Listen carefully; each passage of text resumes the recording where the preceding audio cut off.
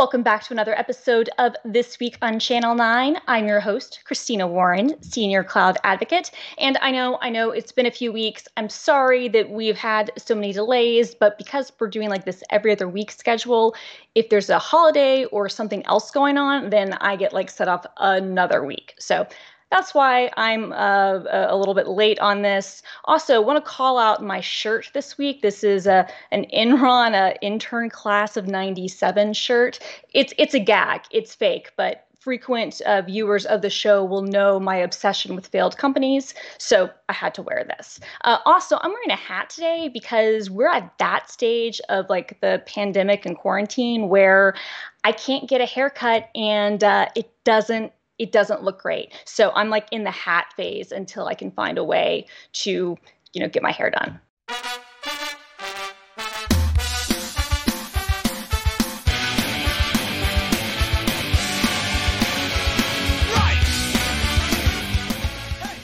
Let's get into this week's latest developer news. So first up, the Windows Package Manager, which was announced at Microsoft Build, the very first update to the preview version of the Windows Package Manager is available now, and you can get it from GitHub. And I've got links in the show notes in the description. And there are some brand new features that you can actually kind of check out with this update. That includes some changes to how settings work, and you can also toggle experimental features on and off so that the team can test things out without breaking other things. And it's just, got some, minor kind of updates, but then things that will make things a little bit easier. And of course, on the GitHub page itself, you can upvote features and requests and things that you want to see in the future. So I've got links in the show notes in the description to all of that. If you haven't checked out the Windows Package Manager, you totally should because it's awesome. All right, next up, the June 2020 version of Visual Studio Code is available now. And so this is version 1.4.7. And actually, I think since this was released, at this point, maybe like a week ago, there have been 2-point releases since then, just fixing a couple of bugs. And there are a number of updates in this version of the release. This includes some great accessibility improvements. So there's some new screen reader capabilities, which is great for all of our Ally and accessibility fans. There's also Windows ARM builds, and this is now available and stable. So if you've got a Surface Pro X or some other ARM devices, that's now available. There's also a unified view for source control, which will make dealing with your versioning a lot easier. And there's some updates to the UX and the UI around notebook support. And so there's also a Java pack installer for Mac OS and a bunch of other things too. And so I've got links to a blog post in the show notes and description with all the new changes, and also a place where you can go ahead and download it. So check that out. Speaking of Visual Studio Code, next up, Python for Visual Studio Code, the July 2020 extension is out. And this includes a number of new updates, including support for a new language server known as Pylance. You can also export notebooks as both HTML and PDF.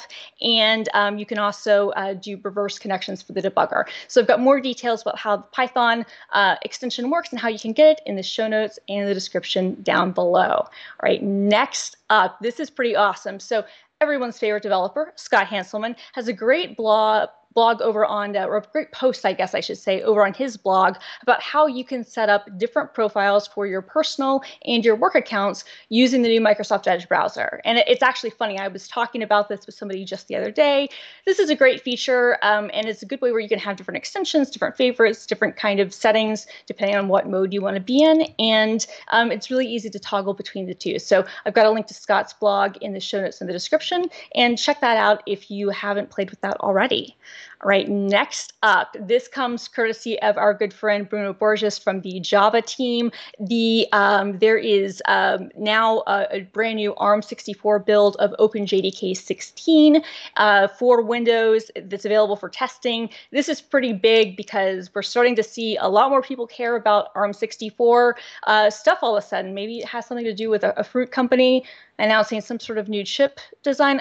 I don't know, but also there are a lot of Windows on ARM devices and other types of ARM devices. So this is out now. You can get it off of GitHub. I've got a link in the show notes in the description where you can download this build and play around with some of these things. Great stuff. Thank you as always, Bruno. Next up, the Microsoft Surface Duo emulator has received an update, and now it supports the Jetpack Windows Manager preview. And so the Surface Duo is going to be, this dual screen device that has a hinge that kind of lets you, kind of have like a little mini notebook, and it's going to be a really great mobile platform. The emulators are available now for Mac, for Windows, for Linux, and you can download the latest emulator from the Microsoft Download Center. I've got a link to that in the show notes in the description. And there are some bug fixes that go along with this too, as well as some updates around some other things around Android. So if you've been interested in wanting to maybe build some applications or update your existing Android application to work with the Surface Duo, check out the latest version of the emulator, and I've got links in the show notes and the description down below. All right, next up. So I actually have some really cool things to show off right now. Our friend Isaac Levin has been begging me to show this off and let everybody know about your chance to get some things, and I'm sorry it's taken me so long to do it, but I have some little plush friends. I have a little Python plush, and I have a PHP plush, and I've got a .NET plush, and Angular, and I've got this little tortoise right here, all these great programming nerd plushes. And if you want one of these, you can, between like now and like July 20th, which I know is like tomorrow, but if it needs to go a little bit longer, we can probably make that work. But we've got a whole collection of things, the Microsoft Build Learn collection, where you can go to Microsoft Learn, take some of our free courses, and then once you've completed them, you can enter to get some of these free plushes. We're going to be giving them away to a bunch of people. So if you want to have some very cute little programming plushes and to have kind of your own way to play, like, rock, paper, scissors, learn, to kind of battle out what is the best programming language, what is the dominant plushie, I've got the links down there, because who doesn't want to get free plushies? So thank you, Isaac, for letting me have these, and I've got the links if you want to get your own in the show notes in the description. All right, next up on Channel 9 this week, we've had tons of great content. First up, if you missed the Powerful Dev conference that took place last week, it was a fantastic one-day event that basically really showed off all the different things that you can do with the Power Platform for both, low coders and no coders alike. That Scott Guthrie and Maria kicked off the keynote. It was really fantastic, and so I've got a link in the show notes in the description for that entire conference. If you want to check any of that out, you definitely want to see it. It was great. Also, over on the IoT show, Olivier talks about Microsoft Rocket for democratizing live video analytics, which is really, really cool. And then over on DevOps Lab, Abel talks about moving GitLab into Azure, which is really, really cool. So I've got links to all of those shows in the show notes in the description. Be sure to check those out. All right, now it is time for my pick of the week. Now, originally, I thought that I was going to pick the new Lego Nintendo that will be out in a couple of weeks. It's basically like you can build your own like replica Nintendo out of Lego. It looks amazing. But then Superman decided to become a PC builder, and that changed everything. So Henry Cavill, who is actually like a pretty OG nerd, like he's apparently missed auditions while playing World of Warcraft and stuff, put up a great Instagram video of him building his new gaming PC. It was not sponsored. It's amazing. I love everything about it. I also love Witcher 3. And this is my pick of the week because, frankly, like, I think that we should all want to be as badass as Superman building a PC. It's pretty great. So I've got a link to that video in the show notes and the description down below.